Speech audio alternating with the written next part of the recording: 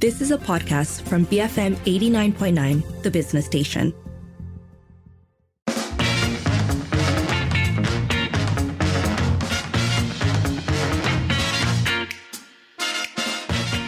It is 5:37. You're listening to the evening edition with Sharmila, and it's time for Trending Today, where it's all about what is non-negotiable when it comes to a job. So this has its roots in a post by influencer Tati Hassan, who essentially put out on X, what do you look for in a job and what is the one thing that is non-negotiable? So this brought about a whole bunch of replies, which includes previous experiences of being underpaid, overworked, or being in a career that was stagnating, and specifically answering that question about what is a non-negotiable when it comes to a job. So lots of interesting things that people bring up. And I think this idea of what is non-negotiable on the surface of it, at least, might seem simple, right? Most people want to be paid a good salary. They want to have good working hours. But when you get down to the weeds, I think some of this goes down to what is a priority, and that could be different from person to person. So for Reaper Neymad, for instance, on Twitter, they say, what I look for in a job would be good pay and a job that respects my time off work. Non-negotiable is remote work. So given that this is Twitter, I'm actually not sure whether they mean that they would want remote work or they don't want remote work.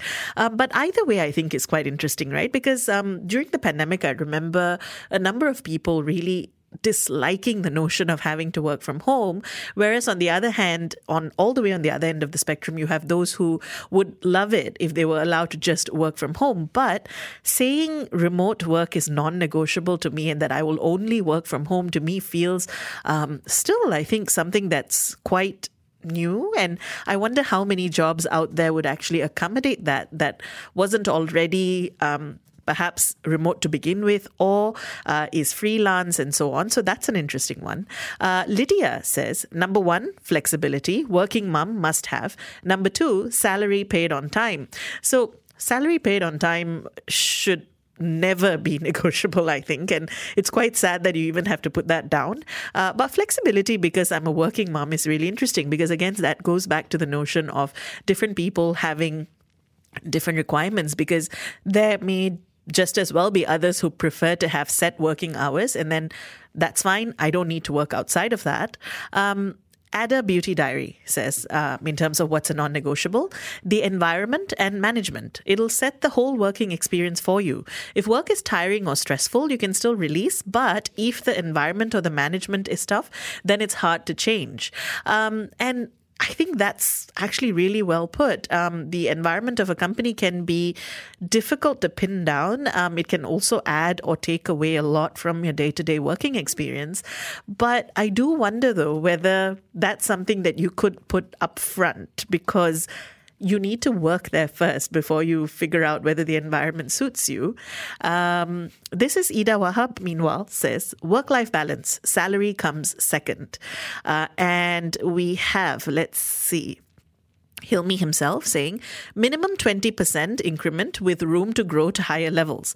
Non-negotiables are toxic environments, including heavy politics, bad culture, bad superiors. I can't be reporting to someone dumber than me. The question is, where can you confirm the information for non-negotiables before joining in? And that actually is such a good point. I know that with numerous websites now online, Glassdoor, for instance, where you can refer to hear anonymous reviews, quote unquote, of workplaces, there are ways to find out some of this information. But I do think that certain things are visible from the outset. For instance, something like a minimum 20% increment could be built into people's contract. But environment, politics in the workplace, whether your superior is someone you can work for, those are all things that are a little bit tougher. And I wonder, when you say it's a non-negotiable, does that mean that you wouldn't stay on? Is that something that would be a deal breaker and that would mean that you'd leave the place? Let's see. We also have the millennial if saying, For most young single people, career growth should always be non-negotiable. Career growth with low pay should trump no career growth with high pay, because you can get high pay early on doing customer service or being a delivery rider, but where would you go from there? And I find this so interesting, the notion of building in career growth as a non-negotiable, because again, what does that look like? Does that mean a clear path towards towards moving up in the company? Does that mean a company that provides training and access to mentorship? But there is a lot there, and I do think that that's a great way to think about the workplace, and that push and pull between, is it better to get paid more but essentially not have a lot of room for growth, or is it better to settle for slightly lower pay with the potential to grow within that company? But we want to hear from you as well. We're talking about a question that many people are discussing and contributing to on X. What is a non-negotiable for you when it comes to a job? Basically, what's a must-have? You can call 77332900, send us a voice note or WhatsApp 018-789-8899. Tweet us at BFM Radio. We'll be back after this for your messages, so keep it here. BFM 89.9. Begin fun moments. BFM 89.9, the business station. BFM 89.9. It is 5:50. You're listening to the Evening Edition with Sharmila.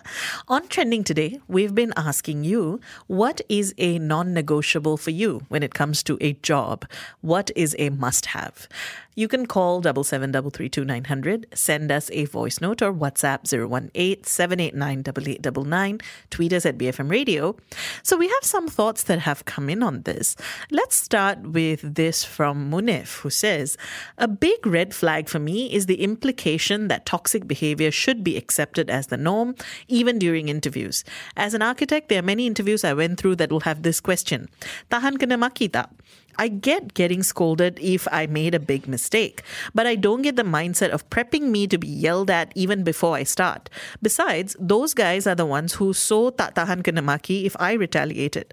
So no thanks. Money is money, but I aim for happiness these days. Well, first thing, Munif, happiness should always be a non-negotiable. So I think that's a great call. But yeah, I think that is a big red flag to be asked at an interview, right? Like, how well do you stand up to getting yelled at? And because then immediately you wonder, well, how often does that happen in your company? And I think that's actually one way of determining or answering that question that I brought up earlier in terms of toxic behavior or office politics or the environment in a workplace. How can you know in advance before joining? And if that is a non-negotiable for you, how can you decide that perhaps this isn't the workplace for you? And I do think having an ear out for red flags during the interview process or during conversations that you have prior to joining is one way, certainly, to make that call, to decide that this is a non-negotiable. Darren, meanwhile, says, if the company has compliance issues, no matter how much they want to pay me, it's a polite but firm no. Darren, I'm curious if you want to get back in touch, what you mean by compliance issues. I mean, I can think of a number of things, right? Whether they are ethical or whether they might be environmental or, going against codes and so on. But I guess here it sounds like it comes down to a question of ethics and values. And in that case, if the values don't align with what you believe in, then you're going to say no. And I think that sounds completely fair to me. Wayne, meanwhile, says, snacks in the office is a non-negotiable. Must be a balance of healthy and energy filling. But yeah, everybody loves free food in the office, especially when they're too engrossed in their work and forget to have their meals. I love that. I don't know how many people would say snacks in the office is a non-negotiable, but I feel like more of us should. Given that there's been many a time where in between, shows and so on, I've wandered into our pantry and there's been snacks and therefore fortified me to continue on with the job, I feel like this is something that's worth talking about. Let's see. We also have Dahlia, who says, here's one I realized is my non-negotiable after a friend told me about her office space. Not enough space to work conducively and no comfortable rest or break areas, and sometimes not enough chairs to sit on for work. Don't accept an offer before seeing the office. Oh, I never even thought of this, but I think that's a really good point, especially in this day and age when a lot of interviews take place remotely and you may not necessarily even see the space that you're working in or your specific desk space before you walk into the office. I think that that's actually a great tip. And if you're the kind of person who has specific preferences when it comes to how you might sit or where you might be required to work, and I mean, let's face it, we spend so much of our time in the workplace anyway. I think it's fine if you say that there are certain environments, physical environments, that don't necessarily suit my preference. We are asking you what is a non-negotiable for you. Keep your thoughts coming. We have, let's see, Cece weighing in to say, non-negotiable for me, work-life balance, time at work versus time off work and weekends. Cece, I actually think many people would agree with you on this, that work-life balance is a non-negotiable. How many people manage to actually get that at work, though, is what I'm really curious about. Because increasingly, I think we're hearing about people talking about burnout and so on. And I'm just wondering, it's one thing to say that is a non-negotiable. How successfully we manage to put that into effect, though, is what I'm curious about, and I'd love to hear.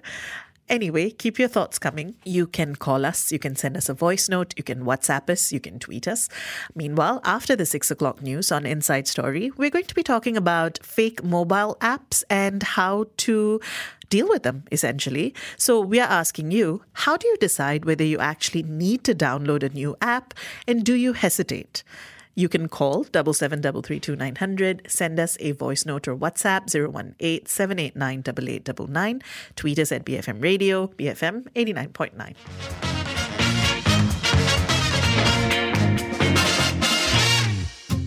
You have been listening to a podcast from BFM 89.9, the business station. For more stories of the same kind, download the BFM app.